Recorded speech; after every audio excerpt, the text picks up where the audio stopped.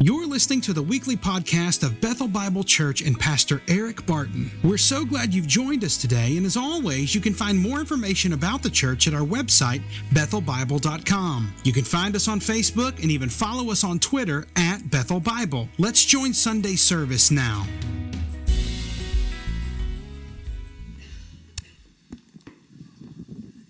Thank you, James and Anna. That is not an easy thing to do, what they just did there. To welcome and to cover all of those elements that we asked him to cover. But I want to let you know about one more thing. My name's Eric Barton, and I do get to pastor the downtown campus. And in view of all of the things that are going on, we want to let you know that there's something a little bit unusual and unique that we're very much looking forward to. Beginning this Thursday night, the 28th of September, in this very room, we are partnering with a lot of local churches to sort of commemorate and celebrate the 500th anniversary of the Reformation. What has the Reformation meant to the church? And so we're going to allow different leaders of different churches in our community to give their perspective of what this means. We'll start off on the very first Thursday with our friend Mark Brayton of Our Savior's Lutheran Church, who will talk about the Lutheran perspective of the Reformation. The following week, we're going to get to hear from Bishop Strickland and Father Nye of the Catholic Diocese on what is their perspective of the Reformation. That ought to be very entertaining. And then I get to go up with my Presbyterian friend Ben Wheeler. After that, the following week, we'll hear from the Episcopal perspective and sort of the birth of the Anglican Church and all that that means. And then we'll have a discussion about what does the Reformation look like in terms of our everyday life with respect to vocation and work. And then we'll follow that up on November 2nd with a panel of all the different speakers so we can ask questions and sort of find out, hey, what has this meant to the church for the last 500 years? So I hope that even though this is probably relatively short notice, that you will plan on being with us, if you can, these next several Thursday nights here in this very room on the third floor, 7 o'clock to about 8:30-ish on Thursday evenings. Now, here's what I would love to do. I want us to pray together, and then we're going to dive into the passage that James and Anna have already read for us. Let's pray. Father, we do thank you for your word. Thank you for your goodness in revealing yourself, your truth to us. We ask that you would speak, Lord, that you would give us hearts to hear. Your servants are listening. We pray all this the only way we can, in the power of your Spirit and in the name of Jesus. Amen. We are in a semester series called Jesus Stories. It is a walk through the parables of Jesus. Jesus told a lot of stories. And this is not my characteristic, typical way to go about preaching, those of you who have been here before or who've been with us for a long time. But I figured since, as has already been mentioned, you can hear the coos of kids, that since this morning is our child dedication service, I would try to assimilate a little bit some of the teaching styles of Jesus. And I'm going to start by telling a story. Everyone loves stories. Once upon a time, in a land far, far away, there lived a king. And this king had a kingdom. Now, I don't know what images and ideas flash into your mind when you hear once upon a time there was a king, but perhaps it evokes imagery like dragons and knights and castles and dames in distress and all those kinds of things. But this kingdom, it wasn't like that kingdom. This kingdom was very unique. In fact, the king himself was no ordinary king. In fact, this king was God. He was good, strong, mighty, loving, trustworthy, awesome. And he decided that he would have for himself a kingdom. In fact, the people of this kingdom also didn't resemble or reflect any of the typical ideas of a kingdom residency. They were sort of a bunch of ragtag losers that had found themselves in excruciating bondage and slavery in a foreign country. And so this king, for no other reason than he is good, this king decides to go and rescue them out of their bondage, out of their slavery, out of their pain, out of their hopelessness and helplessness. And he brings them into a land that he has prepared for them, into a realm of promise, where he says, this is the place. You didn't earn it. You didn't make it. You didn't work for it. I'm giving it to you. and I will be your king. I will be your God. You will be my people. All you've got to do is honor me, follow me, allow me to love you. This is what righteousness in the realm looks like. But these poor people, they just couldn't do it. All they had to do was obey the commands and the decrees of the king, and they could stay and experience abundance.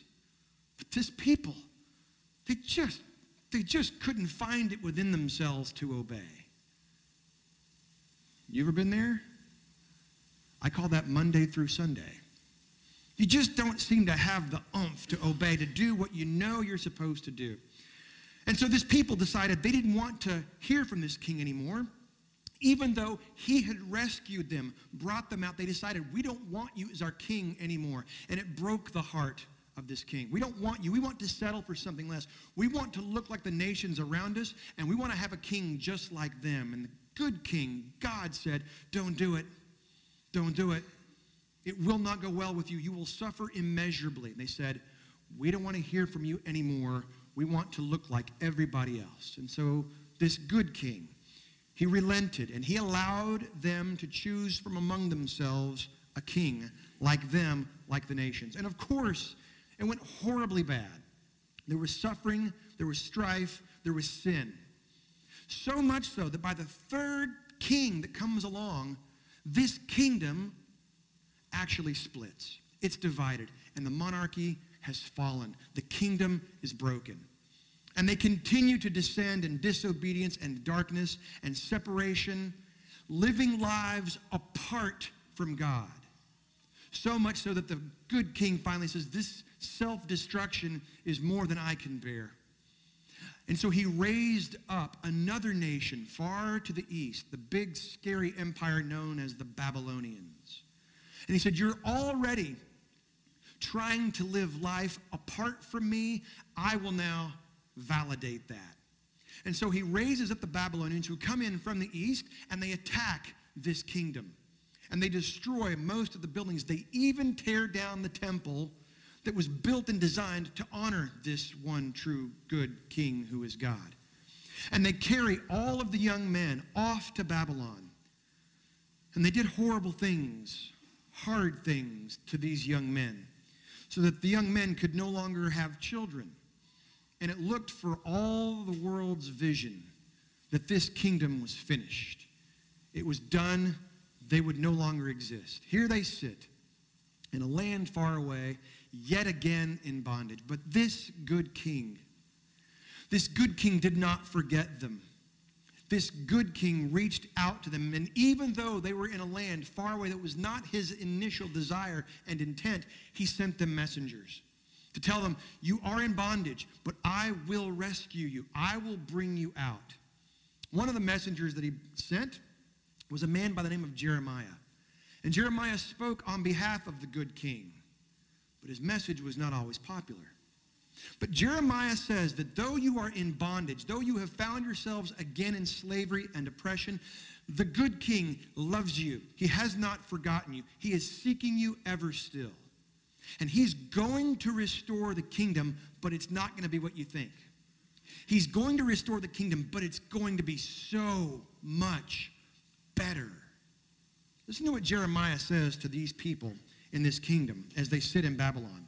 Jeremiah chapter 31, verse 31 and following. Jeremiah says, behold, the days are coming, declares Yahweh, the good king, which means it will come to pass, when I will make a new covenant with the house of Israel and the house of Judah. Not like the covenant that I made with their fathers on the day when I took them by the hand to bring them out of the land of Egypt. My covenant that they broke. Though I was their husband, I was faithful, declares the Lord. For this is the covenant that I will make with the house of Israel after those days, declares the Lord. I will put my law within them, and I will write it on their hearts, and I will be their God, and they shall be my people. And no longer shall each one teach his neighbor and each his brother, saying, know the Lord, for they shall all know me. From the least of them to the greatest, declares the Lord. For I will forgive their iniquity, and I will remember their sin no more. And these people looked forward eagerly to when God would do that. when the bondage and the oppression, the slavery of their own making would be relieved, and centuries passed. Until finally the good king, well, he sent himself. He sent his own son, the Messiah, the long-awaited anointed one, to usher in, to initiate, and to inaugurate the kingdom reforged on the earth. But it wasn't what these people expected. They said, we want a king who is strong, who is mighty, who will drive out all of our oppressors, who will establish for us a kingdom. He said, I'm not here to do that. And so they rejected him yet again. But this time the king says, I'm not going to allow you to be sent away. I'm not going to allow you to be disbanded and dismembered and broken. I'm going to establish the kingdom anyway. But it's not going to be what you expected. And so this good king, as is recorded in the Gospel of Matthew, tells 7 little stories to tell us how the kingdom will be and how it will operate in this age. This kingdom in this age is comprised with people who have God's law written on their hearts, who have his truth written on their souls, who do not have to abide by a code of conduct. Instead, they have God's Spirit himself dwelling within them. Now, obedience is not a burden, it is a joy. Because we know what God knows, we want what God wants. Not only that, in this age, Jesus tells the stories that the kingdom in this world comes now by hearing and receiving, not by conquest and domination. And as the kingdom is received and heard, and as people begin to go and to grow, there is a parallel kingdom that is sprouted up side by side, a kingdom of darkness. And at its foundations, the roots are intertwined so that you and I can't always tell the difference of which kingdom is which in this age, and it's not our job to try to root the dark kingdom out. That'll happen later. But the good kingdom sown by the good king will grow very rapidly, surprisingly so, and it will operate mysteriously and silently. We can't control it, manage it, or sometimes even measure it, but it's getting done. Well, then Jesus goes on to tell 3 more stories about what the kingdom of God is like in this age. And we're going to spend some time, a very brief amount of time, talking about those next 3 stories this morning. Now, you've already heard it read from James and Anna, Matthew 13, beginning in verse 44 to verse 52. It's a little triad of parables, a little 3 bundle of stories that are intended to communicate something about the kingdom in this age. And I should like to say right here that for these first 2 parables, there are as many different interpretations as there are people in this room. All sorts of different things. And it's a little bit dicey because Jesus himself does not specifically and explicitly explain the parables. And so there is a little bit left to our imagination. Most of the interpretations can sort of be boiled down to one of these 2 angles of approach. You've heard about the treasure that was buried in a field, and you've heard about the pearl of great price.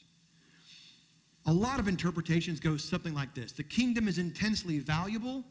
It is worth more than anything on the earth, and so you need to sacrifice and submit everything you have, everything that you are, everything that you will ever do in order to obtain that kingdom because it is so valuable. That is a very frequent, regular interpretation of this parable. The other interpretation of these 2 parables is that no, God is the one who is seeking, and he has found for himself pricelessness, a treasure that he will pay anything for himself. Now, not everyone agrees with me on this, but I tend very strongly to agree with the second interpretation. I think following the trajectory of all of the Gospel of Matthew and the chapter 13 that has the preceding 4 parables, that is the only reasonable assumption and interpretation of these parables, is that it is telling us about what the good king has done and will do to purchase back for himself a people, which is going to lead us to our big idea for the morning. I want to spend just a little bit of time unpacking through these parables. Our big idea for the morning is essentially this. The king spares no expense to secure his people. May not be what you think about the king. You may be thinking of the king that he's somewhat distant, detached, and generally cranky, but he is not. He views and prizes his people above all else. Then the king spares no expense to secure his people. Well, the first parable is there in Matthew chapter 13 and verse 44. Jesus says, "The kingdom of heaven is like treasure hidden in a field, which a man found and covered up. Then in his joy, he goes and sells all that he has, and he buys that field." Now, the parable makes no commentary of whether this was ethical or moral or not. That's not the point. This is completely appropriate in this day and age. This man finds a treasure. Now, to a Hebrew audience, which is primarily to whom Matthew is writing, a treasure immediately evokes passages like Exodus chapter 19, verse 5, and Psalm 135, verse 4, where God says of Israel, "You are my treasure. You are my prize. You're my favorites. You're the apple of my eye. I'm crazy about you. You are my treasure." To a Hebrew voice, they understand a treasure in a field that's this land. It's Israel itself. So I believe very passionately that what Jesus is saying is, from this land, from Israel, I will usher in people into this new kingdom, many of whom will not even understand what's happening. But I will do it. This land will yield a bounty. We've already heard that the kingdom of heaven is like a field with 4 different kinds of soil. The kingdom of heaven is like a field that has 2 different crops sown in it. And from this land, I will produce for myself a people in this kingdom, in this age. And sure enough, you keep reading in the story, we get to the book of Acts chapter 2, and what do we see? Every time Peter preaches, thousands and thousands of Jews from Israel hear, and they receive, and they are ushered into the kingdom. We go on to find in the book of Hebrews chapter 12, verse 2, we're told that Jesus, for the joy set before him. What is the joy set before Jesus? Well, certainly it is the glory of God and to be back with his presence. But Jesus has experienced the joy and the glory of God for all eternity. It's not something new. The only thing in the cosmos Jesus did not have was us. So we are the joy set before him. The treasure in that field represents the people of Israel who in this age, against all odds and expectations, would be ushered into the kingdom. But then he goes on. Verse 45. He says this, "Again, the kingdom of heaven is like a merchant in search of fine pearls, someone whose business it is to seek out that which is lost, who, on finding one pearl of great value, went and sold all that he had, and he bought it." Just like the king represented in the Old Testament, beauty really is in the eye of the beholder. And in this case, the beholder declares great value, great worth. Now, it's very strange that Jesus would simply put 2 stories side by side without any explanation. Is it just because he ran out of things to say? It's like a treasure, it's like a pearl. You know. Or is he actually conveying something with this? Where do pearls come from? Pearls, of course, come from the sea. The sea, to a Jewish mind, is scary. It is separation. It is other. It is different. It's where the other nations come from. So I believe very clearly Jesus is talking not in riddles that cannot be understood, but he's speaking in stories that at once encourage the believer and befuddle the unbeliever who refuses to receive that truth. Pearls represent the Gentile nations. How do pearls form? Well, they start sort of as an accident with an irritant somewhere in that clam that organically begins to produce something beautiful. That would be the Gentiles coming to faith in this age. It is a mystery.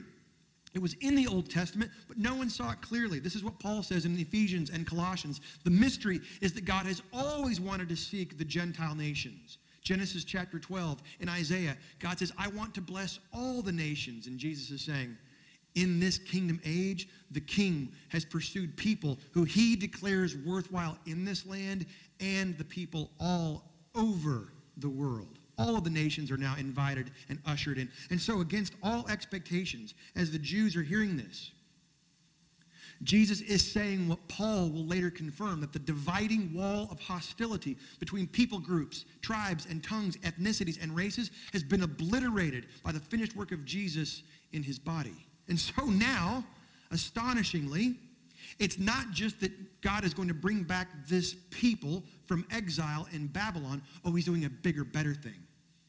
It's people of all tribes and tongues. Now you've got in the kingdom of God in this age, not just people from Israel, although you do. You've also got people from Rome. You've got Romans, the oppressors. In fact, Jesus loves the centurions. You've got Persians and Greeks and Egyptians and Babylonians and Philistines and French people, even people from East Texas. They're all invited in if they will but hear and receive. This is what the kingdom is going to look like in this age. This is these two side-by-side parables. Because the king spares no expense to secure his people. Which brings us finally to this final parable of this set. Again, the kingdom of heaven is like a net that was thrown into the sea and gathered fish of every kind. When it was full, men drew it ashore and sat down and sorted the good into containers, but threw away the bad. So it will be at the end of the age. The angels will come out and separate the evil from the righteous and throw them into the fiery furnace. In that place there will be weeping and gnashing of teeth. That's a strange thing. We've got all these 7 parables, and the 7th of which is about angels coming to harvest people. That's a weird thing. It's a treasure. It's a pearl. It's like angels harvesting souls. That's bizarre. Unless you understand what Jesus is doing in these 7 parables explaining what the kingdom of God is like in this age. And what that means is this age, just like every other administration that has come through our scriptures, this age will also end in judgment. There is an intertwining, an intermingling of the kingdom of darkness with the kingdom of light and truth. But there will come a day when the agents, the emissaries of God himself will root this kingdom out and destroy it. And notice, these fish are not commended or condemned for anything that they have done. They simply are or they are not. They are righteous and good and worthwhile, or they are worthless. And the gospel is going to continue to tell us that those who are those who are righteous, those who are found to be in Christ. Those who are not are anyone who have tried to achieve and obtain goodness and righteousness on their own strength. They don't measure up, and so they are thrown out. Well, Jesus continues in verses 51. Have you understood all these things? They said to him, and I quote, which is a way of saying, no. They didn't get it, but they said yes. We know that later in Matthew chapter 15, he rebukes them for being dull of mind. I know that feeling.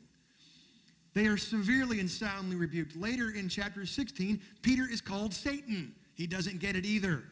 They are beginning to understand, but not fully, not yet. And so he says in verse 52, he says to them, therefore, every scribe who has been trained for the kingdom of heaven is like a master of a house who brings out of his treasure what is new and what is old. This is fascinating, very instructive. Jesus is saying those who understand what the kingdom of heaven is actually like will be those who talk about it, that it is both comprised of old elements and new. We're going to talk about both. It is the hearkening back of an old kingdom now made manifest in a new way. It is already and not yet. This is how we are to talk about the kingdom of God in this age. So this leads me to 3 very quick points of implication, just something I want us to think about as we finish up these parables from Matthew 13. Very quickly, the first implication is this. This is the kingdom of already and not yet. It has inaugurated, it has initiated, but the thing that Jeremiah describes in chapter 31 has not fully manifest yet. There is still more to come. We believe then the God-man himself returns at second advent, and he literally reigns and rules from Jerusalem. But in the meantime, in this age called the church, the good king is still the mediator of this new covenant that Jeremiah talked about. It says in Hebrews chapter 9, verse 15, therefore he, Jesus, is the mediator, the distributor, the dispenser of a new covenant, so that those who are called may receive the promised eternal inheritance, since a death has occurred, namely his, that redeems them from transgressions committed under the first covenant. The good king has come to fulfill and to complete the first covenant and to usher in a new and better covenant. He is the mediator of that. We live in that age, the kingdom, this is the kingdom of already and not yet. Which leads me to my second point of application and implication. Who are we? Rebels to representatives. We are rebels to representatives. Natural-born enemies of God and one another are now elevated and esteemed and dignified because of the declaration of the king that says we can do this. And this is what we're to be about. 2 Corinthians chapter 3, verses 5 to 6 say this: not that we are sufficient or competent or able or adequate to claim anything is coming from ourselves, from us, but our sufficiency is from God, who has made us sufficient to be ministers of a new covenant, not of the letter, but of the Spirit. For the letter kills, but the Spirit gives life. We get to be mediators of the new covenant as well. We get to invite people into the aspect of the kingdom that exists in this age, not by telling them to do this or that, or to be gooder, or try harder, or to be more, but simply telling them the good news of what God has done in Christ to redeem man to himself and to one another. We rebels are now representatives. And then finally, the third point, the kingdom of already and not yet will not last forever. And so we are to have a heightened sense of diligence and vigilance as we proclaim and herald the message of the kingdom, that he is good, we can trust him, he really does love us and have a wonderful plan for our lives. This pertains immediately and directly to what we're going to do here in just a moment with our child dedications. We want to be focused and indeed fierce in holding a crown over the heads of our children and raising them into the nobility that they were created to do. Because the days are short. We don't know when the days will end. Some of you thought it was going to be on Saturday, but look, here you are.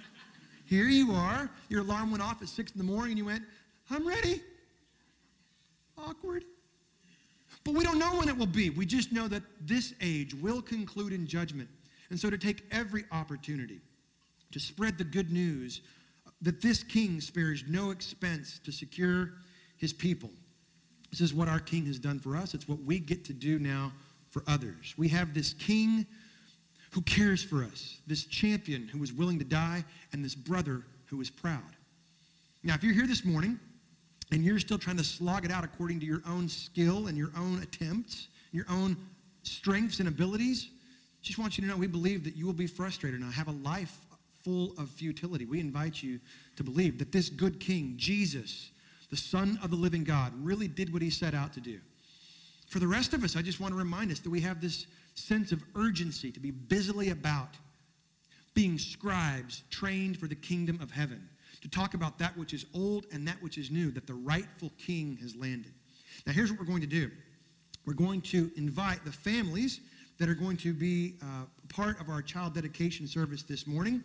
And as they're coming forward, I'm going to ask Stephanie Mazingo, who is our leader of all of our children's ministries, if she too would come forward and get this started.